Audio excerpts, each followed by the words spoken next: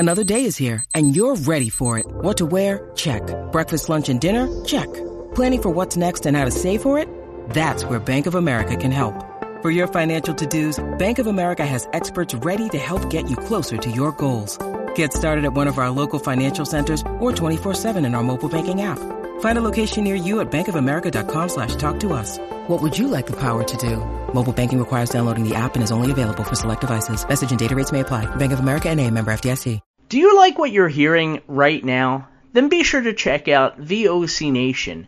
Whether it's on VOCNation.com or your favorite podcast provider, VOC Nation offers the greatest in live and on-demand content, great interviews, and incredible insight from those who have lived the business 7 days a week. VOCNation.com, and don't forget to check us out on Twitter at VOC Nation. Edition of Bumps and Thumps, the talk of wrestling. I'm Brian Ferguson. My guest today is known as the Unbreakable Bad Boy. He is known throughout the independent circuit and has been in the wrestling business since 2001.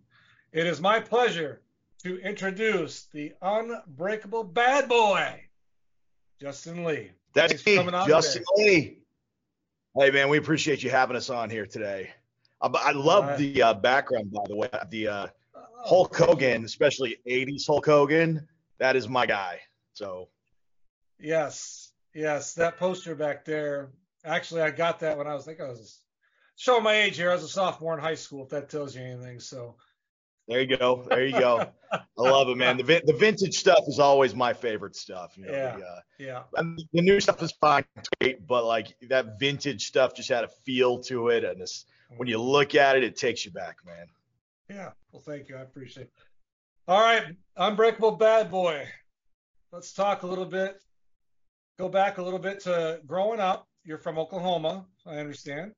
Yep, Broken Arrow, Oklahoma. Broken Arrow, Oklahoma. Not the movie Broken Arrow with John Travolta and Christian Slater. No. Different thing. No, Broken Arrow, Oklahoma. We're about pretty close to Tulsa. Okay. Let's talk a little bit about growing up, your schooling, and how you got involved in the business. Sure. There's nothing super extraordinary about my upbringing. I grew up in kind of a middle-class suburb family. I was in high school during the Monday Night Wars. So, when wrestling's an all-time fever pitch in the 90s, I'm a bit obsessive in personality. You kind of hear that throughout the interview today. So I couldn't just watch wrestling. I became obsessed with wrestling. I wanted to know how it worked. I started buying dirt sheets and magazines. I went up and set a ring up in my backyard, or, turned a trampoline into a ring. And me and my buddies would go out there. We try to figure out how they do wrestling moves. This is all from the time I'm about 12 to about 16, 17. But that's kind of just, I was during that Monday Night War era. It captured my attention. When I was a little kid, it was all about Hulk Hogan. He was bigger than life to me. We couldn't really afford the pay-per-views at the time. So when they were at the Blockbuster, I would go rent them from the Blockbuster a year later, and that was like new to me at the time. So yeah, that's kind of how I grew up learning about the wrestling business. Okay. All right. So did you sports in high school? Did you do any extracurricular activities? Yeah, so my high school was pretty small. I had a graduating class of about 30. So we didn't have a football team.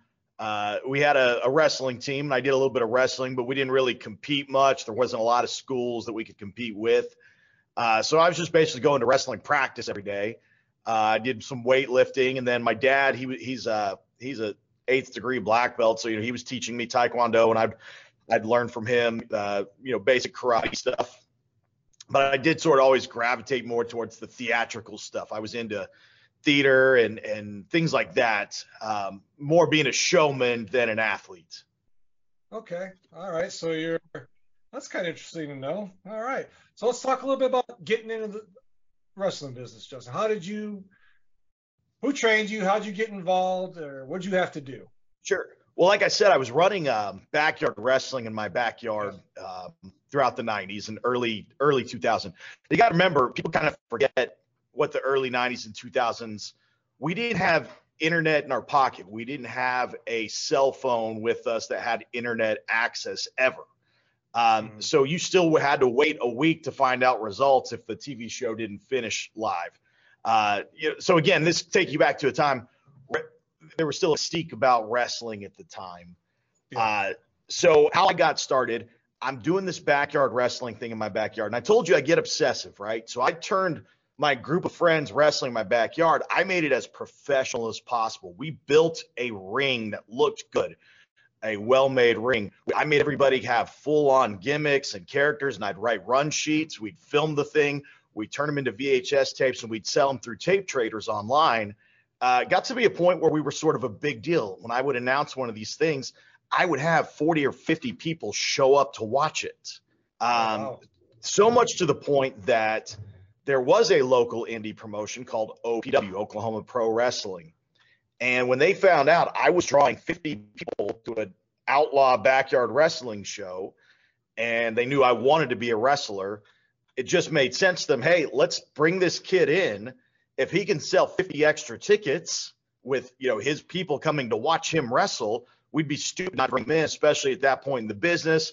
Early 2000s, we start going kind of on a down cycle in wrestling. You got to remember that. I mean, that's when WCW, ECW all go out of business.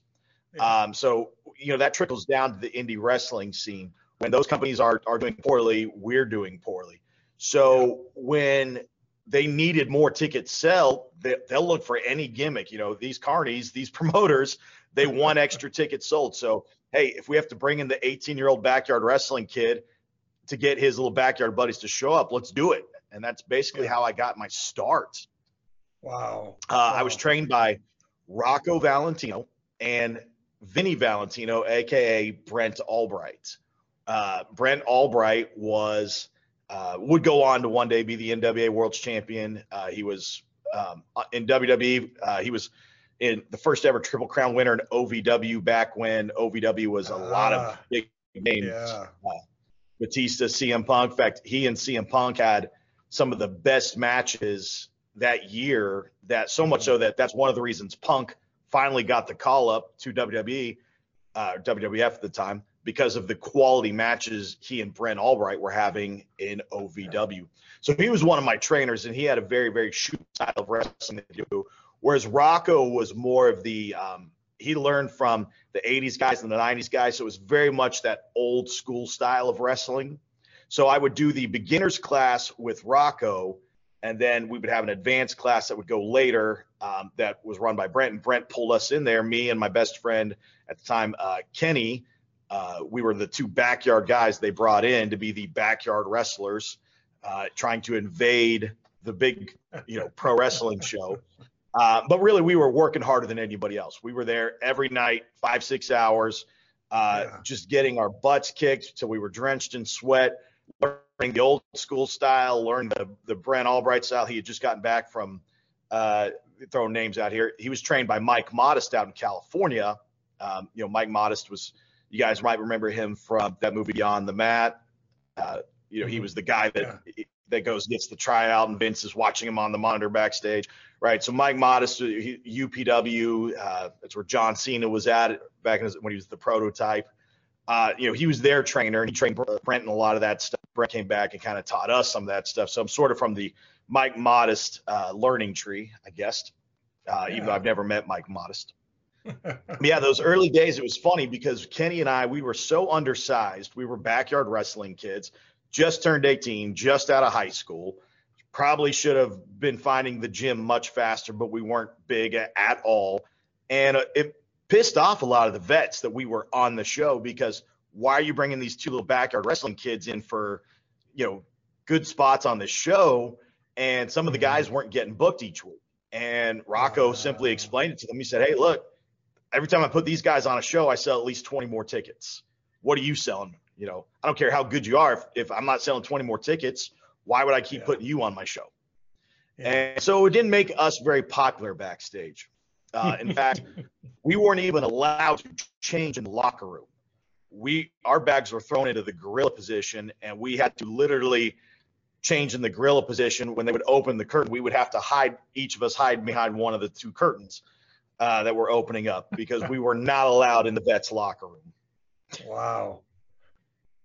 That sounds like some heat. But it was good. It's a good way of working. Yeah, I guess so.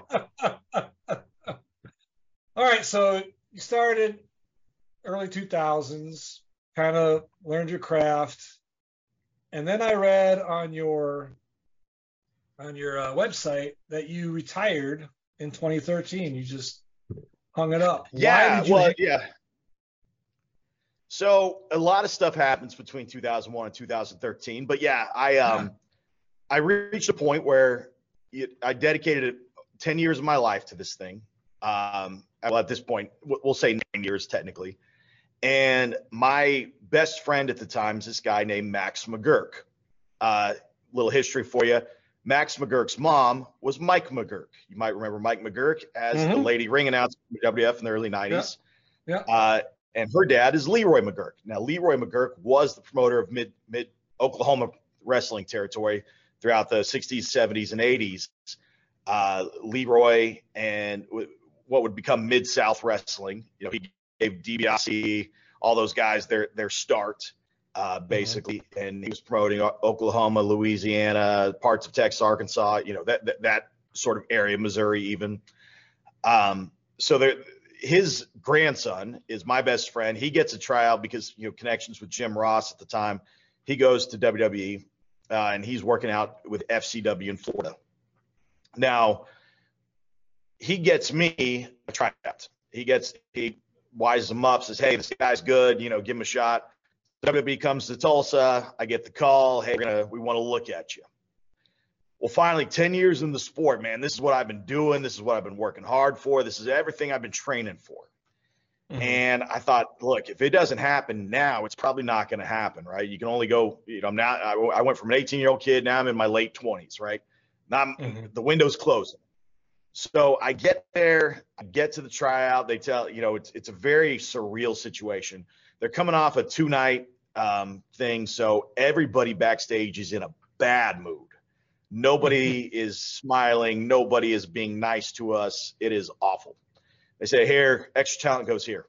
So they take us to this essentially a giant closet with 8 other guys are in there. Some Oklahoma guys, some Texas guys, some Arkansas guys, you know, just different guys that have all, come in. And everybody was told to, you know, wear like a black slacks and a nice shirt just in case we need you on TV for something else. They make us go fill out some paperwork while I'm in there filling out paperwork. You know, I see guys like CM Punk and stuff, you know, pop their heads in, you know, asking about their comp tickets, things like that. They barely acknowledge us. You know, they look at us, they give us kind of a little head nod and walk off, you know, so it's like, oh, friendly. So we get told to wait in this locker room again. We'll just keep waiting. Just wait in your closet. Finally, somebody comes and gets said, all right, you guys go out to the ring. So I brought my ring gear. Well, everybody else is in like workout gear, like shorts and a t-shirt. I'm in my tights because I'm thinking, why did you guys bring workout gear? Well, apparently I wasn't smartened up. Everybody, you know, you don't wear I guess it's considered bad to wear your ring gear out there. They don't want to see you in that. They want to see you working out. Oh, well. So I wore my ring gear. And the guy working us out is Jamie Noble. Okay. You guys might remember Jamie Noble. And, man, is he a miserable piece of crap. He hates his life, doesn't want to be there. He doesn't want to be doing what he's doing right now. You can tell he would prefer to be on TV, wrestling, not working out a bunch of indie guys from Tulsa, you know.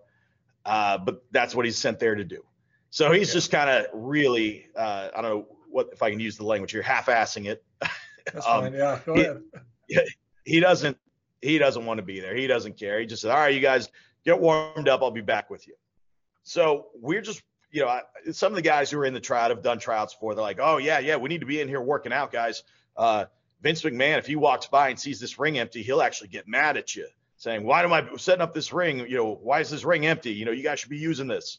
So we get in the ring, we're working out, and, you know, we're all trying out our stuff. And, you know, I want to see the ring is much bigger than what I'm used to working in. So I climb up to the top rope just to kind of feel what it feels like to be up there, feel how high I'm up there. I'm up there and just do a little backflip and jump off, land on my feet. Well, unbeknownst to me, a really, really miserable, terrible human being named Batista is watching me do this, runs and goes and tattles on me. Jamie Noble comes running out and goes, which one of y'all's doing moonsaults out there? And technically, I didn't do a moonsault. I did a backflip. Moonsault would have implied I landed on somebody. So I didn't raise my hand, and nobody ratted me out. So he's as mad as can be now. All right, well, so they just put us through, some garbage tag team stuff and, whatever. Not really a chance to try. Next guy. One of my friends is at this tryout too, and he's working out with another guy, and that guy they basically decide, hey, my friend who's much taller than me, they say, hey, we want to use you on TV tonight. You're going to get beat up by this new guy we got named Sheamus. You're going to get jobbed out to Sheamus tonight. You and so-and-so are going to get jobbed out. And he's like, oh, great. That's great. So we keep working out, and I'm happy for my friend. He's going to be on TV tonight. So far, they haven't told me I'm going to be on TV. Well, it just so happens the guy he's working out with goes to do a move to him and kicks him in the nose by accident, but breaks the nose instantly. The nose is facing this way. He is gushing blood. Essentially, that WWE loads him up into an ambulance and takes him to the hospital. Now, they pay for all the repair and stuff, the surgeries, but he lost his TV shot right there. Within 30 seconds of getting a spot on TV, he loses his spot on TV. I am ultimately not the replacement, so they send me back to the locker room. They say, all right, you guys just wait back here. And they come back and they randomly choose you, and you. You're going to be security guards tonight. And I'm assuming because I was a little shorter than the other guys, they didn't choose me. So now I'm just sitting in a locker room by myself, essentially. This is a terrible feeling. Yeah. And throughout this whole time, I've actually been talking to my best friend, Max, who's out there under contract in Florida. And he explained the situation to me. He goes, look, man, this is not good. I go, what do you mean by that? He goes, listen, I'm out here in Florida with 40 other dudes. I'm sharing an apartment with 4 guys, essentially.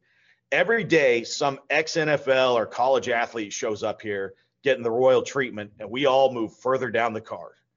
He goes, one day Dusty will be here telling me how great my drop kick looks. The next day Fit Finley will walk in here, tell me how terrible my drop kick is and I should never do it. He goes, there's no cohesive training here. Everybody is completely out to stab each other in the back. It is so cutthroat here. It's the most toxic thing you could ever be a part of. And I'm keeping this in mind. He's there with 40 other guys getting paid under contract. Meantime, I'm at TV with the WWE roster, and there's 10 guys who are on TV who aren't going to make TV this week, but they flew them in, put them in hotels, got them rental cars anyways, just to be backstage in case. On top of that, there's a dozen guys like me sitting in a closet over here who aren't going to be on TV tonight, but they're giving us $200 paydays to just be backstage in case they need a popcorn guy to beat up or a security guard to throw around somewhere. And it starts kind of occurring to me, if Jamie Noble, who is probably 10 times the wrestler I am, former cruiserweight champion, if the best they got for him is watching the indie guys work out, what are the odds at this point that this is going to be my future career, that I am ever going to be assigned talented? I can start kind of doing the math. My buddy who is signed is over there. He's not moving anywhere. And the guys that are here who have been on TV before, they're not moving anywhere. Undertaker's on the show. Guess what? He's had his spot on TV for 30 plus years. Shawn Michaels, Triple H, these guys, they're there. They've had their spots for 20 plus years. The spots don't open up. And if you start doing the math on it, okay, there's 2 TV shows. Let's say between the 2 TV shows, you might have 15 matches. So maybe there's a spot for 20 wrestlers each week, assuming there's no crossover there. On top of that, you got referees, announcers, managers, things like that. Guys are just doing, whatever spots. So you might have 40 TV spots total every week. Maybe, if you're lucky, 40 TV spots. Yeah. And those spots don't open up. I mean, once somebody has that spot, they don't open up. You got to wait for a guy to get hurt or retire. That's it, or get cut, I guess. Yeah. So I kind of just said to myself, you know what? I'm happy with what I've done. I've wrestled for some big shows. I've wrestled in front of thousands of people. Maybe it's time to start focusing on me as a person, getting my life together, pursuing some other goals and dreams. So pretty much immediately thereafter, I start starting my own company. My friend Max gets cut by the WWF. He comes back, so I keep wrestling with him. We start doing a tag team thing just for our own fun. But he and I are working together. We start this company together. And before you know it, within a few years, I'm making a great living off this company I started. And it really becomes, this is where I need to be spending my Saturday nights, not at an indie show in front of 25 people. Yeah. And so that's ultimately what led to my retirement in 2000. Well, my last match was 2014. By 2013, I was pretty much done. So that right there, you can see when I was a backyard wrestler to my current day. Similar pose. Yeah. It's kind of funny to see something like that. Yeah. You got to remember, that's probably 1997.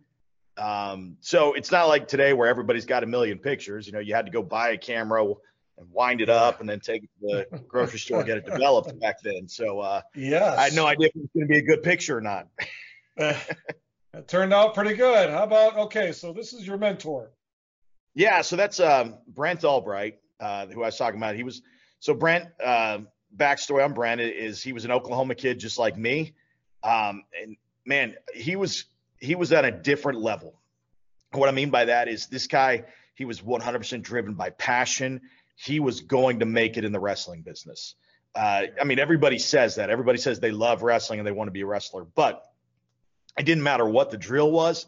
This guy would outwork everybody in the room. And what I mean is, you know, I was at this time a young kid who wants it as bad as possibly can be. We would do these drills, and eventually I would reach a point where, like, I got to stop, man. I'm about to pass out. Brent would keep going. He would just grab another person and keep doing the same drill for another 15 minutes. Then that person drops dead. He grabs another person. I mean, that's what I say. He's just cut from a different cloth. You know, a little passion. So we knew he was going to make it. His only problem was he just didn't have the chops, the microphone chops, the charisma necessarily. He was more of a Benoit type character, which is funny because once he finally got signed, the WWE, they say, hey, we got to bring you up to the roster. He's an OVW Triple Crown champion, having these great matches. They say, we're bringing you up to the roster. What do you want to do? Well, at the time, he said, look, I consider myself a Benoit-like character. Can you just put me with Benoit? So they debut him on SmackDown. He defeats Booker T in his debut match. Oh, wow. They start having him tag with Benoit. They're trying to make him into this big star. But at that time, you know, things go awry. Benoit's got to get off TV for a while. They kind of start burying Brent. And then eventually doesn't work out. He gets cut from there, goes to Ring of Honor, becomes a big star in Ring of Honor. And then eventually the NWA comes calling and they make him NWA World Heavyweight Champion. Problem is at this point in time, he gets injured. And when he gets injured, just like it's kind of the old wrestler story, you start taking those pills to get over it, to keep yourself going, and it leads you down the wrong path. And for his health and his safety and keep family together, he had to walk away from the business. One of those guys you could easily mark him down as, had he been the right spot at the right time, he would have been Brian Daniels, or, you know, he would have been that guy. It just didn't work out. Yeah, that's unfortunate. All right, so some more pictures of you doing some training. Yeah, so the first one you see there, that's me in 2002 working at a training school. The one at that time was called Oklahoma Championship Wrestling. I didn't fancy myself a trainer. I was just kind of a battlefield promotion. At that time, once Brent got signed and left, they needed somebody else to run the training school. And I'd been, you know, even though I'd only been in the business 2 years, I had been training every night for 2 straight years, literally 5-6 nights a week. And so maybe I would estimate that I got more training in 2 years than most guys get in their entire career. I mean, I mean, we're talking about in-ring hours, doing drills, learning the stuff from the guys. So I knew I could run a training class as good as anybody. Didn't necessarily mean I was going to make you into a star, but I could run you through a training class. Now you flash forward, that picture on the right is me running the Hunger Dojo. 20 years later now, that is my passion. That is what keeps me in the business. I run a training school every Tuesday and Thursday night. I learned a lot of great things from a lot of great wrestlers, and I consider it part of my responsibility to everything I've learned. I need to share it before I can leave the business. It is my responsibility. If somebody gave me knowledge, that knowledge will be lost if I don't share it with somebody else. And Mhm. I impart that onto my students. Hey, what I'm sharing with you, I want you to share with someday. I want you to teach these lessons to people. That's the only way we can keep this business going the right way. Yeah. Yeah. Wow. That's pretty amazing. Yeah. Here we go.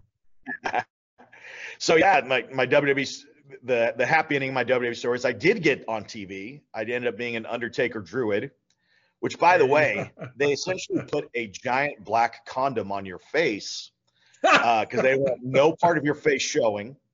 Yeah. And then they double it up just to make sure you cannot see anything. Like, I mean, it is Yeah. literally like you're seeing shadows.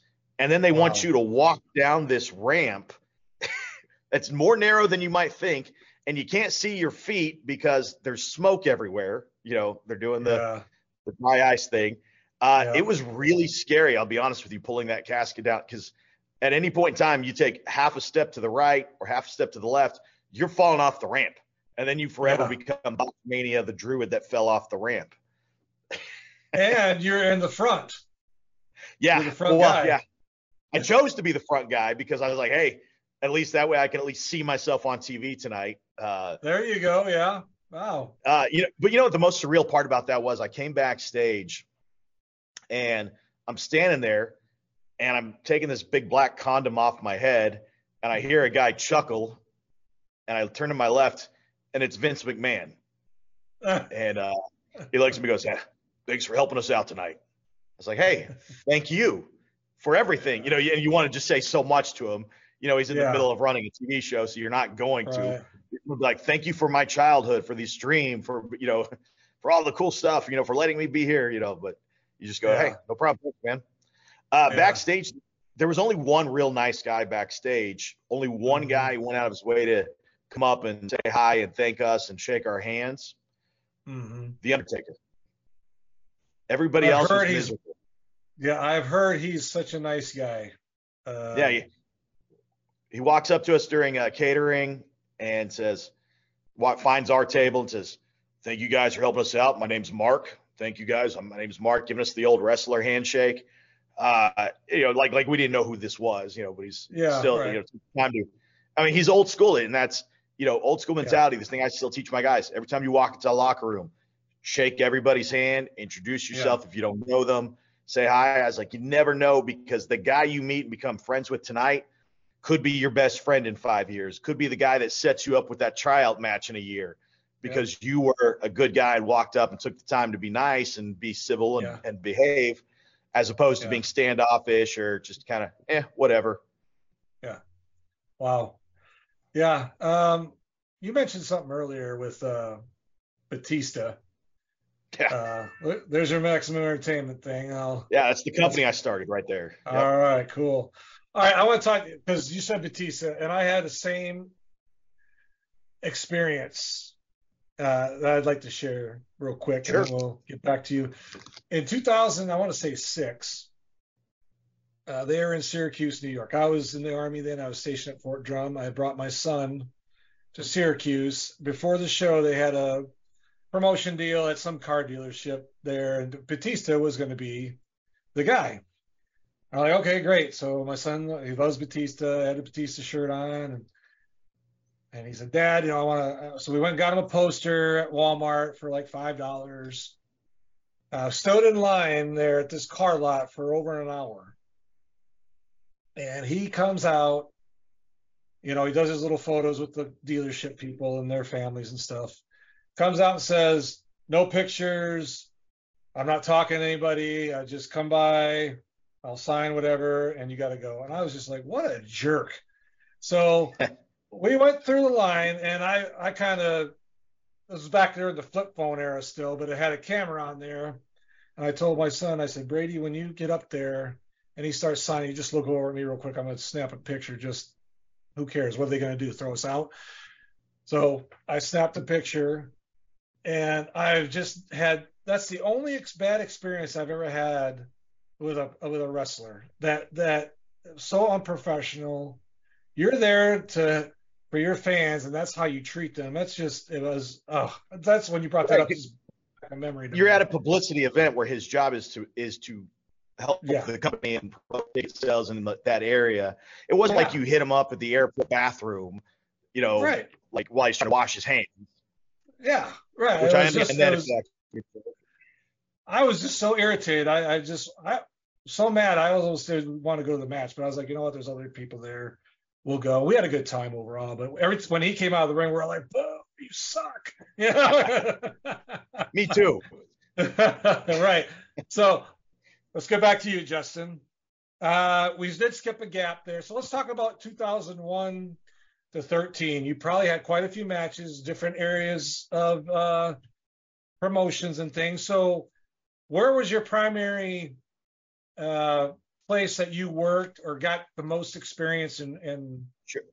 things like So that? mostly Oklahoma. I'm Okay. based out of Oklahoma, and throughout those years, there was lots of wrestling in Oklahoma to be a part of. I would venture out to Arkansas and Texas and Kansas occasionally, but mostly I stayed in Oklahoma. The first company I worked for was OPW, then OCW, then there was Kansas Championship Wrestling. OCW turned into Tornado Lucha Libre, so I actually wrestled as a luchador for a while with a mask on at these Mexican mall shows. Yeah, I was a Técnico named El Furioso. Awesome. Yeah, but we had an actual legitimate lucha teacher, and he taught us, how to convert our styles over and how to do the lucha libre rules. And so the idea was that in this area there was a growing Hispanic population, and like I said, wrestling is very cyclical, and so at that time crowds were down all over the place. But you had this new population of Hispanic people coming in, and if you would offer something for them, they would show up in droves. We wrestled one Cinco de Mayo show. I remember in front of it was up to that time the largest crowd I'd ever been in front of. It was like 2,000 people. Oh wow! Just packed in a parking lot. Yeah, just a huge. And again, they were there for a festival, but at the same time, they all came and watched the wrestling, and they watched the whole thing.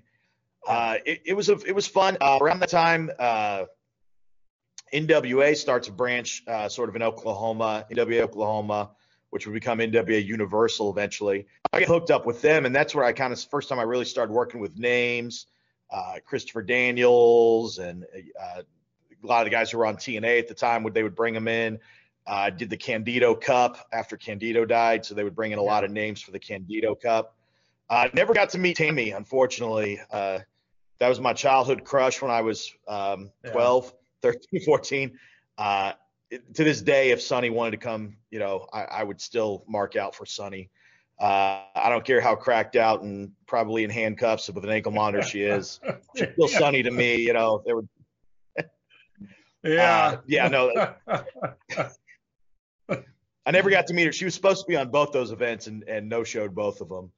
But yeah, it was a fun time, man. Like I said, it was sort of the beginning of internet wrestling era. So you still had to promote wrestling events in a different way back then. You still had to hang in the posters, and you couldn't just post something online and people would go to it. Remember, Facebook wasn't even really a thing until 2010. Right. So if you're trying to promote wrestling events back in the mid 2000s, it was still old school style promoting. You had to go out and shoe leather, and maybe if you're lucky, you got a radio station or a morning show to help you promote. But it was not the way back then. Yeah, no, you didn't have it was the internet. not. Although, to be honest with you, good. I have a website, justinrules.com. Yes. I started that website in 2001, and that website is still up. Yes. Okay. I have one of the oldest websites on the internet. One of the first pro wrestling websites that's still up, justinrules.com. Wow. Yeah. I chose that because justinlee.com was already taken. Of course. But that's a cool. I have checked out your website, and it is actually really good. It's really crisp, inviting. It doesn't have a bunch of ads popping up all over the place, and it tells your story, your bio, your matches, your upcoming events. It was a very good website. I was quite impressed with it, to be honest with you. I have a complete record of every match I've ever been in on that Yeah. website. Yeah. I know my singles win-loss record is the crazy part. I lose a lot. Luckily I got promoted as a white meat babyface most of my career. And back through most of the promoters who had that old school mentality, if you got to send the crowd home happy. So I would often win my matches. Most of what, like I said, what we were doing back in the day was a lot of spot shows. So you didn't have to necessarily build the story up. It would be a one night and done story. So what would usually happen is early in the night, maybe I'd be the opening match. I get attacked during the match by a much bigger heel. And then so that's the main event for tonight. Come see Justin get his revenge tonight in the main event. Stick around. And so we would do a lot of stories like that. So I was very blessed. I won my first match, which was for the Oklahoma light heavyweight title. And very few wrestlers say they won a title in their first match. And I'm not saying it's because I was great or I was this amazing talent. It was literally a necessity thing. Every light heavyweight in that promotion had basically turned in their notice saying, I got a new job up in Kansas. I'm moving. So they basically had 3 guys left. And of the 3 guys, I was the most charismatic. And they said, okay, he had this is back when I had the long blonde hair and a ponytail and I'd have the earring. And at the time I was playing the cocky backyard wrestling heel. But they looked at me and they said, hey, this kid's got a look. He's got a charisma. We can do something with this. So they put me with this guy, Dexter Hardaway, who's an amazing talent. And he carried me through this match. I held my own as far as, I did my best. I wasn't like I was a complete idiot, but I was green. So he carries me through this match. We ended up having a really good debut match. It worked out great for me. At the time, the local newspaper comes out and they have a section they were doing on, every town would have its own little section of the newspaper. So there was a Broken Arrow section and they heard me announced as the Broken Arrow bad boy. So they wanted to do a section on me. So I've been in the sport for one match. I've already had a newspaper article come out about me. I'm standing backstage and second ever show I'm on, I look to my left, Kurt Hennig is standing next to me. So I am standing next to Kurt Hennig. This is back when WWE had kind of bought out WCW and Kurt Hennig was one of the holdouts.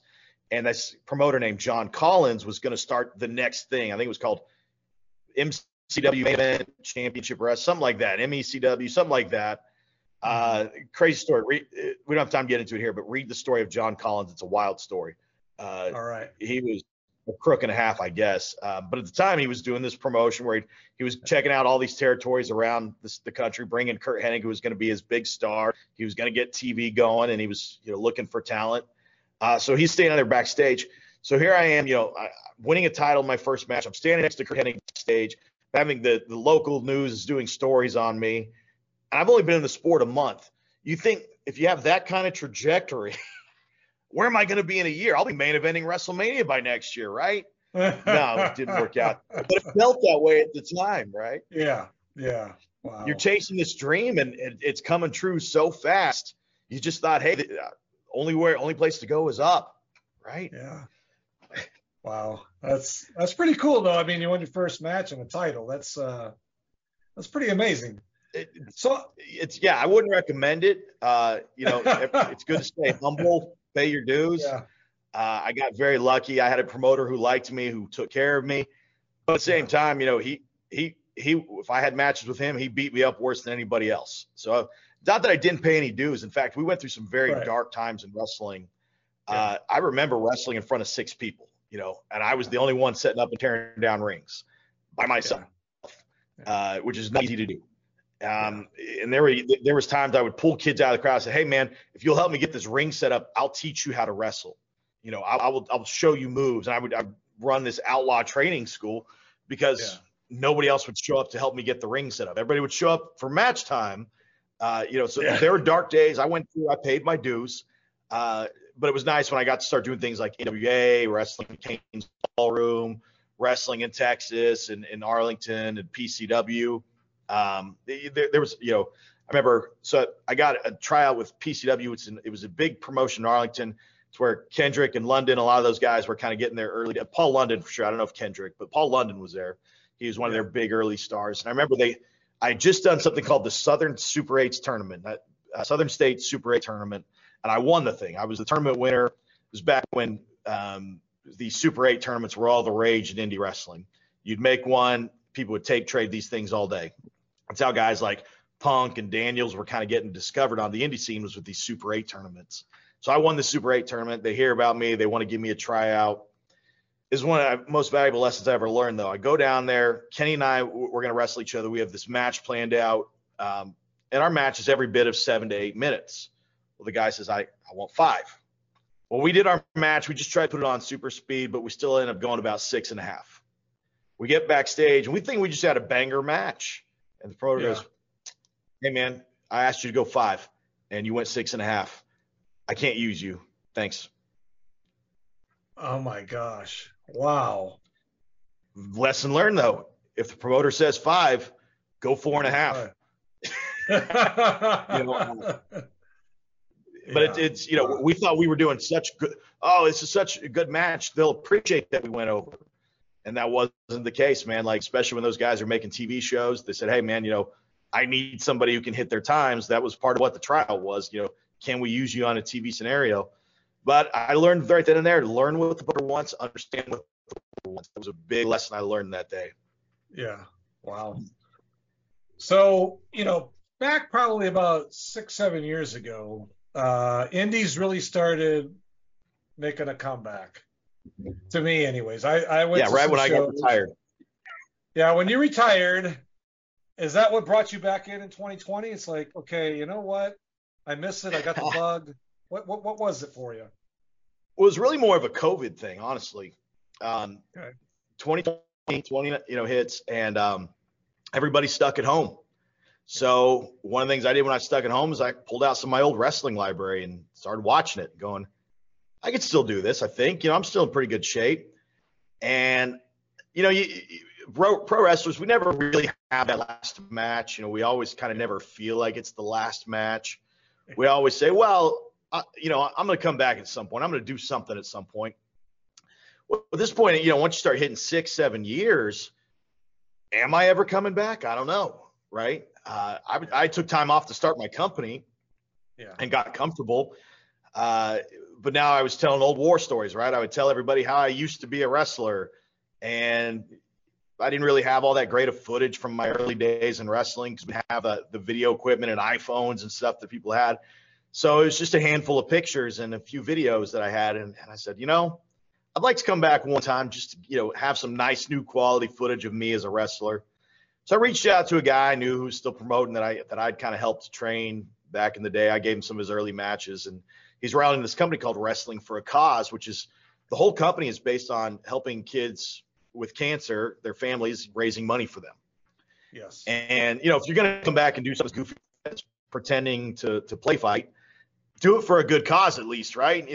Right. Go put on your tights and do it. So I asked him, I said, hey, would you ever want to use me? He goes, well, hey, how about you come out one night and you can be our guest host for the night. I said, hey, that'd be fun.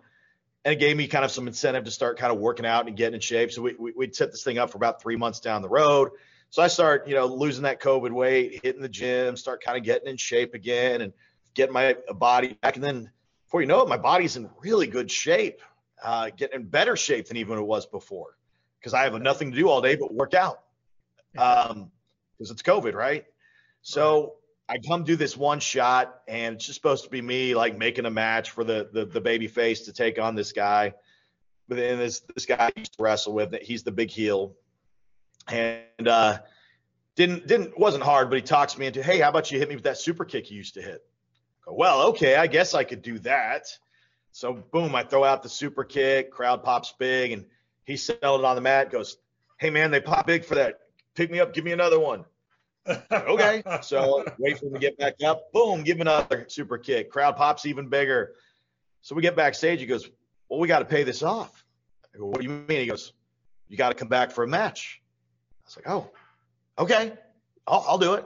So now I got 2 months to train for a match, and I haven't wrestled in 7 years. Yeah. And I don't know how to, I mean, I know how to wrestle, but you feel like you don't know how to wrestle anymore once you haven't done it that long. Mm-hmm. So I find a training school where some guys are training at. I say, hey, can I jump in with you guys? Treat me just like I'm a brand new student. So I'm going through all the bumps and learning a wrist lock all over again. But it started coming back real fast to me. My brain just unlocks that thing, and boom, it just all starts flooding back. Within a few weeks, like I'm got it. I've got my timing back. I've got my bump ability back. My body's starting to feel good because it hasn't done this in 7 years. Like everything healed up. My back healed up. My knees healed up. My elbows healed up. Yeah. So I go out and have this match, and it's a great match. I mean, I'm a little sluggish, but it tells a beautiful story. You know, the crowd has kind of got this one more time aspect to it. You know, can the kid come back and, you know, after all this time off and do it, and the beautiful story. And I come just short of winning the match. I had him won, and then his bad guys interfered, and then he finds a way to win. And he said, hey, man, you know you want to, so just come back. I said, okay. So that was late 2020, and here we are 2023. And I'm now, after that match, I've gone 20-0 in WFC. I'm the new heel. So I turned heel. Yes. And I'm doing this heel gimmick, and I'm teaching my training class, and it's just great, man. Like right now, I'm actually feuding with the local weatherman on our channel 8, our ABC local affiliate. He keeps bringing me on the morning show, and I talk all this trash to him. And he showed up at the last show, and he was the host of the show, and I found a way to cheat the match, and I'm in his face yelling, and I turn around, and one of the baby faces punches me, so he punches me, and I get slammed. So we're setting it up so that we're going to have a big payoff coming up down the road, so they're going to keep mentioning me on the morning show. Awesome. So it's kind of fun, you know. I get to be sort of a local big fish, small pond kind of thing. Yeah, that Wrestling for a Cause promotion is, you know, Tim Rockwell, such a great promotion, does it for such a great cause. And I love Tim Rockwell because, you know, I had him on here a while back, and he's that's incredible. You know, he tells me the story, and that, you know, he's got to be a nice guy in Oklahoma, and then he's the villain, natural born villain in Arkansas, Missouri, and it's great. I just love it, and I love that promotion. Go ahead. Yeah. No, I was just saying. Tim, when I was coming up in the sport, when I was brand new, 2002, 2003, I'm still green as can be. Tim's Uncle Raymond, owned World Wrestling Empire, which was the big Tulsa-based promotion from the late 80s to the mid 90s. And Flamin' Raymond, he ran World Wrestling Empire, WWE, before there was a WWE.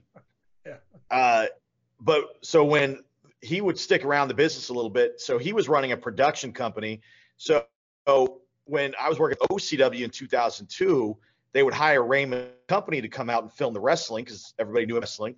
And he had this little tiny annoying kid that would walk around and hold the cord named Tim, who would within a few years become this wrestler. And Tim and I like to take a little bit of credit for helping shape Tim. I didn't train Tim, but when Tim was a green rookie, just like I was, he had some annoying qualities to him, a little cocky, a little arrogant. He was part of the 918 boys, and they were a couple of rappers, and he was recording. And Tim actually can rap, by the way. But just the sound of it is so obnoxious. Oh, I'm a rapper, right? You know, you hear that, you instantly want to punch the guy in the face, right? And so he ends up in TPW, Tornado Pro Wrestling, where I'm wrestling at, and he still only had a handful of matches at this point. And Rocco says, "Hey, would you come out and work this kid, Tim?" Yeah, I'd love to, man. So Tim had a good attitude. He's a great guy backstage. So I started working with him, and you know, he's been around the business since he's a little kid. He has a good sense of things. He's still green, but he's got a good sense of things. So we have a good little match. It's like a three-way dance, and he does his job, and he sells, and he's got great facials, and he's playing a good heel character. And Rocco pulls me backstage, goes, "Hey, what'd you think of him?" I said, "He's pretty good." He goes, "Why don't you make a program out of it? How about next week you put the kid over, you know, and build a program around it. He'll cheat to win, and now you got a reason to come back. And so we do that. We go out and I put him over, and it makes him into a thing there. We end up having this beautiful feud. It culminates in the first ever Broken Arrow street fight. And ever since then, Tim's my guy. You talk about your favorite guy to work with, it's Tim. And since he was a kid, I've been working with him. And here we were 20 years later, I'm having this comeback match. He carries me through this match because he knows I'm still missing a step. And he covers all my shortcomings up, helps me look like a star, sells when I need him to sell so I can catch my breath. I love working Tim, and I'll always work for Tim. I have Tim's back. Every promotion I work for, if Tim's not in good standing with it, or you got a problem with Tim, you got a problem with me. I tell him that. Yeah. All right. I got one more question. Well, a couple more questions. One is the Unbreakable Bad Boy. How did that come about? So when I first came back, I was doing the baby face gimmick, very white meat baby face. I play a great white meat baby face. I know how to smile and, slap the hands, and I can take a beating like no other. So I get beat up till they're ready to see me make that comeback. And I'm very comfortable in that role. But every promoter kind of looked around his roster one day and go, okay, we've been doing the same thing for about a dozen shows now. I need to switch it up. I need some heels to be faces and faces to be heels so we can redo these matches now. And Tim remembered me from my heel days when I early in the business, and he always liked me as a heel. And he said, hey, can you bring back that Justin Lee and be that obnoxious, cocky heel? And I hadn't done it in a long time. I'd gotten very comfortable in that babyface role. So at first I was a little nervous about doing it at first, honestly. I hadn't been that guy, and I liked being a good guy. I liked being able, it's hard for me not to go hug my fans and shake their hands and, sign everything for the kids. I want to be that guy. So Tim talks me into it. So my idea was not to be just the flamboyant heel, the pretty boy heel. My idea was more about, I'm this old school guy and I hate what I'm seeing. I hate the AEW. I hate the spot monkeys. I hate the guys that aren't telling stories. They're just chasing, having this banger match. They're supposed to be bad guys, but they're out there selling merchandise like they're a good guy. They're trying to be the cool tweeners. I fed on that kind of idea. I said, well, what if I became a heel because I needed to be the gatekeeper that wrestling apparently didn't have anymore? That all these guys who were top stars now, they failed because I taught them how to do it old school. We had this old school tradition, and you guys just let anybody into the business now. You weren't doing a job of protecting the business, and now I've got to come back. I've got to tear this thing down to start back over again. Nobody's allowed in my locker room unless I give you the clearance.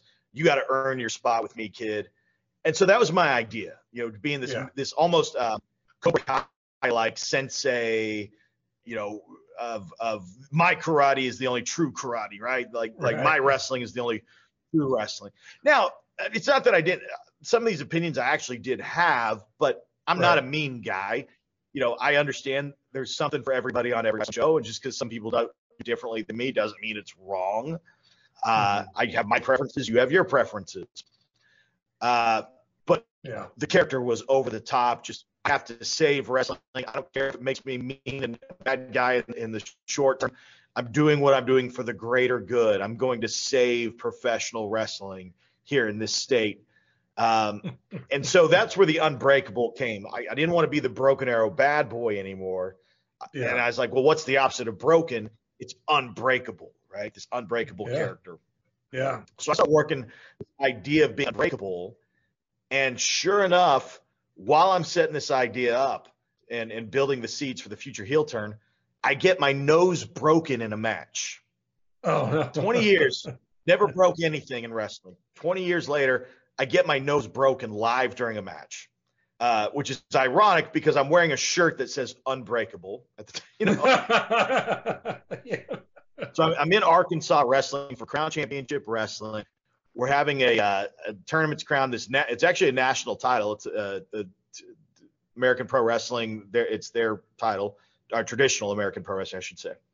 But it's defended in many states. But they wanted to make me the first light heavyweight champion. So this tournament, and I'm only supposed to wrestle one match this night, but there were some no-shows. And so what they do is they change the brackets up and say, we're going to have the opening round and semi round tonight. So my first round match is with this guy named X-Cal, who I have all this history with. He actually used to be one of the backyard wrestlers with me when we were kids, but we never had a one-on-one match. And we got to have it finally 20 years later. And we have this great match. It was a great match, probably my best match I wrestled that year. Second match, I come out wrestling this guy named Iceman. And we've never worked with each other, never really watched each other wrestle. And we're kind of putting it together on the fly. We're both vets, so we know what to do. I'm the baby, you're the heel. Let's just go out. I said, hey, just jump me before the match starts, beat me down. I'll make a little comeback, and then we'll do this, and we'll go home. Well, one of the spots I called for during my comeback was I'm going to go for a moonsault while you're standing, so I'm jumping kind of into you body press style. But what I want you to do is instead slide underneath me, and as I land, clobber me with the clothesline and cut me off and go back to putting the heat on me. So I go for the moonsault, and I could tell he's kind of trying to decide, how am I gonna go under him, or am I gonna go around him? And as I go to jump, he hasn't quite made up his mind, so he kind of sort of ducks and sort of moves to the side. And as he does, he's got this bald head, and my nose just lands crack on top of his skull, instantly broken. I knew it from the exact moment because I heard the crack go through my entire head. Never broke anything before till this moment. Yeah. And I cover my nose, and this is kind of my old school training. If you're gushing blood, get out of the ring. So go home no matter where you are in the match. So I lean over to the ref and say, we got to go home. This nose is broken. And what I don't want is one of these kids and families sitting ringside to have their kid traumatized by a bloody nose that I'm assuming at this point is facing the wrong direction. So I say, we got to go home, come at me. I'm going to hit you with something real quick. So I hit him with a little neck breaker, pin him real quick, and I'm covering my nose and waving to the crowd. A lot of fans are kind of confused, like, well, that came out of nowhere. But it was literally starting to just gush out of my nose. And I didn't want to traumatize a 5-year-old and make some parent go, I'm never bringing my kid back to that, Yeah. So I get backstage and instantly everybody's looking at me going, oh my God, I end up putting a bunch of toilet paper up my nose, driving myself to the emergency room. Now the crazy thing is I was wearing this face paint that night, and I had like my costume, my singlet was an homage to Robin, like from Batman and Robin. Yeah. And I've got this green face paint that looks like his eye mask. Yeah. And the Batman movie had just come out that year, like a few weeks earlier. And so here I am walking into an Arkansas hospital emergency room, dressed like Robin, face paint, broken nose, blood everywhere. And I said, you know what they're going to think is that I saw this Batman movie, dressed up like Robin, decided to go fight crime tonight, got my butt kicked by some thugs, right? And that's what it looked like. And I went with that story. That's what I told the ER nurse. I was like, yeah, I was fighting crime, it happened. But yeah, so that's kind of the evolution of Unbreakable. So Unbreakable is now kind of my heel persona. And, if I ever go back to being a good guy again, I'll go back to being the Broken Arrow bad boy. Yeah. I got to tell you, you look great. I watched some of your videos on YouTube. Your promo photos. You look fantastic. You're great on the mic. You just have that sarcastic, because you're the Unbreakable bad boy. You have that sarcastic voice. You just have that look too, like, I'm better than you. I know I am. And it's great. I heard it described as, I was told from a beginning, it's an old Michael P.S. Hayes quote. Man, with a punch me face like that, you're going to make a lot of money. Yeah. I've got a punch me face. You do. That's a good thing. I mean, I will say in the last 5-6 years, especially, indie wrestling has really arched up in such a great way. Wrestling for a Cause, Mid-States, New Breed, all these promotions, Tulsa. It's just incredible. I'm so glad that stigma of, oh, you're an indie wrestler, you must you must not be able to be good enough to reach the WWE level. And I'll be honest with you, right now, in my opinion, I think indie wrestling is as good or even a little bit better than the AEW and WWE. One is because you're not out there for 20 minutes on the ring talking about things that don't matter. You talk for about 2 minutes, you go to the ring or whatever. Two is I'm not paying $150 for a ticket to go see some guys, or I can only pay, 15 to 20, maybe $25, and I'm not paying out the yin yang for food. So kudos to you guys. We appreciate you, and you're underappreciated. I'm going to tell you that right now. One of the unique dynamics of indie wrestling that I explain to my students when I train them is that it's kind of like going and seeing live theater versus watching a movie. We're not there to work the camera. We're there to work the crowd. And this is kind of one of my complaints with AEW and stuff like that is they're always what I call chasing the banger. They always want to have this 5-star match that gets this critical review. And in the process, it is so choreographed that the fans know they are not affecting what is happening in the ring. Yeah. That, their cheers, their whatever, there's very little crowd interaction going on. Yeah. Versus old school professional wrestling, if I can look at the old lady in the crowd and pick the baby face up by his hair and say, I'm going to punch him every time you talk. Boom. You shut your mouth. Okay, that's on you. That's on you, right? And you make them part of the show, and they know they're affecting the show. And when you do that, it becomes that interactive, immersive experience that TV can't provide. Only a live wrestling show can provide that. And one of the things I fear is that we might lose that as that, chasing the banger becomes the way, and you start losing this, no, I'm here to work this guy. If I want to make this person feel like they're part of the show, like they are impacting the show. Yeah. One of the, like my last match, it ends with me getting, body slammed and punched by the newscaster, the meteorologist, and the other baby face. And so my guys are carrying me out of the ring and I'm all woozy. Well, I made a point to, as I'm almost pretending to be concussioned or whatever here, I reached over to some old lady like she was my wife, and I said, honey, go start the car. And I'm like trying to take the keys out of her hand. And you could tell she was just like so caught off guard by it. But she's going to go home and tell everybody that story, right? She's never going to forget that. And so I've made that a lasting impression in her mind of she was part of the event. She wasn't just watching an event. It was immersive. And that's why I think one of the reasons indie wrestling can always succeed, even if we don't have the bodies and the things that the production even that the WWE has.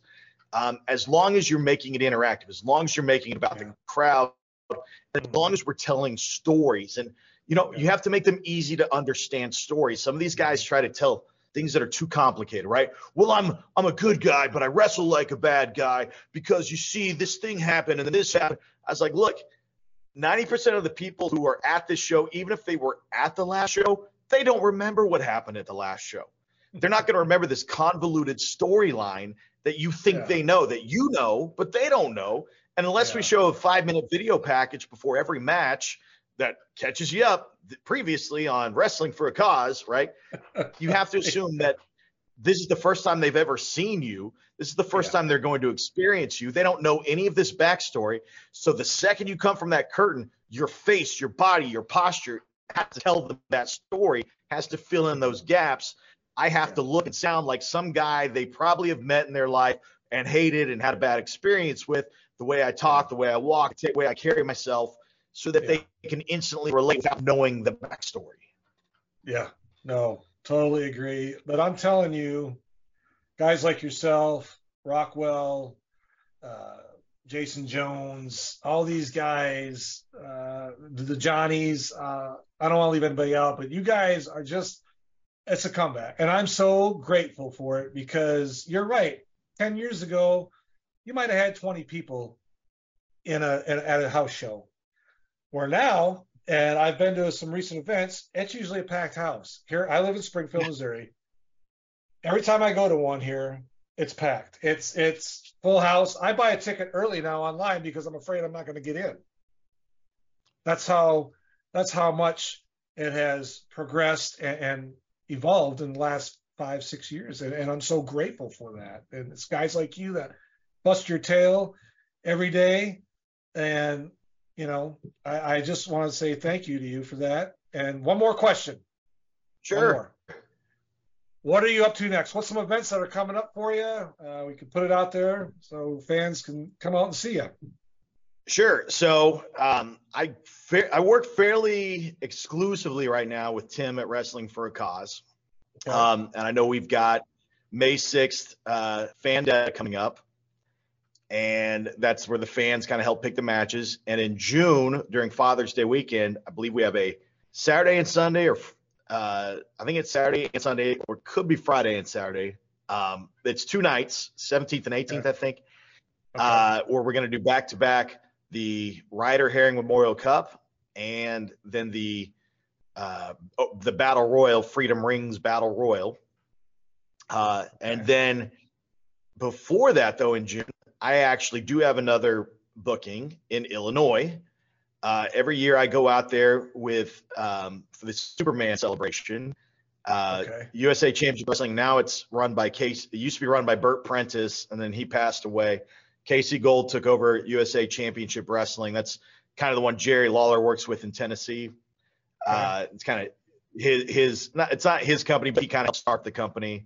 Well, Casey Gold runs it now. Now they just call it Tennessee Championship Wrestling, but they still where the Superman celebration is kind of where Tennessee, Kentucky, Illinois, and Missouri kind of all meet right there. It's this little town called Metropolis, Illinois. So I'll be out there for at least 2 days, wrestling every night. And then, we'll be coming back. And then I know in August, it's the big one for WFC. And I know who my opponent's going to be. I can't tell you them. But it is somebody who, this way, you will know who he is. He has held titles in the WWE. He is a very well-known wrestler. And that's all I can say. But it will be a big one in August. It'll be first time I've wrestled I can take that back. I wrestled Mike Rapata last year, Colorado kid, Mike Rapata. He was a big name, put it this way, at one point in the early 2000s. He was a big name on the indie circuit. Him, Reckless Youth, some guys like that were big names in the indie circuit. I wrestled him last year, so he's probably the last big name I wrestled. But the next, I say that. To me, Alex Royal, guys like that, they are big names to me. I like those guys. I think they're tremendous talents. But if you're talking about well-known outside of Oklahoma wrestling, this person I'll be wrestling in August, if all goes well. Of course, card always subject to change.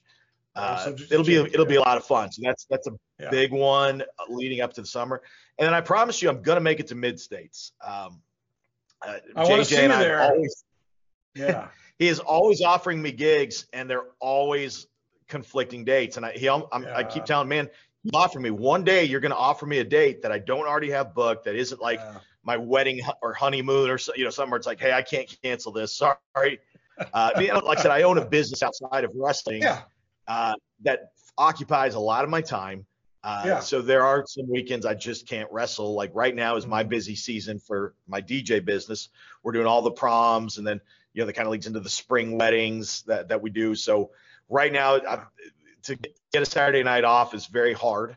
But when I get into the summertime, I get a little more leeway, a little more free time. So I'm going to try to get as much wrestling in this summer as I can. I'm 40, about to be 41. I don't know how much time I got left. Well, thank you. I appreciate that. Yeah. But I tell these guys I'm training, I was like, you guys are my legacy. If all the guys I'm training, they're all over Oklahoma wrestling now. I train Cappuccino Jones and Dan Weber, and just all these guys that you're seeing all over the place now. My goal is to leave the wrestling industry better than I found it, because I'm going to train these guys the right way, with good attitudes, and they're going to know and respect the business and the history of the business. And if I can do that, I'll keep doing that as long as I can. I'll keep wrestling till my body can't anymore. When it reaches the point where it becomes a physical detriment to me to keep wrestling, then I'll have to stop. But at this point, I feel healthy. I feel good at 40. There are days I wake up with a pretty sore back.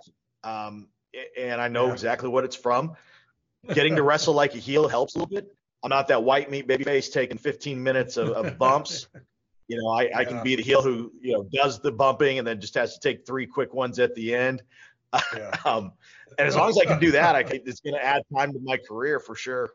Yeah, that's great. No, well, one more time. Let's talk trainer, wrestler, DJ. That's great. The unbreakable bad boy, Justin Lee. Thank you for coming on today, sir. We really appreciate it.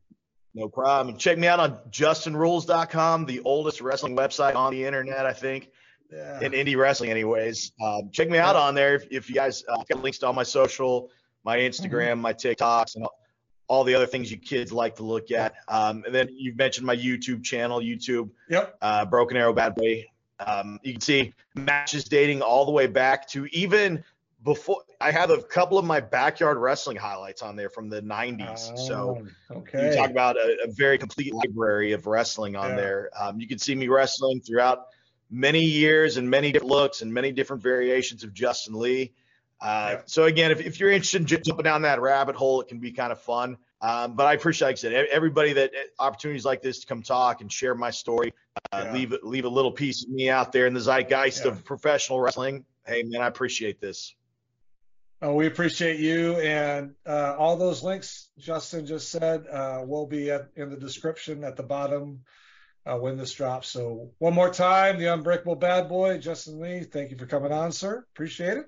Thank you. And folks, if you're watching, thank you. If you're listening, thank you. And if you haven't subscribed, please do so, and we will talk to you soon. Hey, this is Total Package Lex Luger, and you're listening to the VOC Nation. Don't miss out. The worldwide leader in entertainment. This is the VOC Nation Radio Network.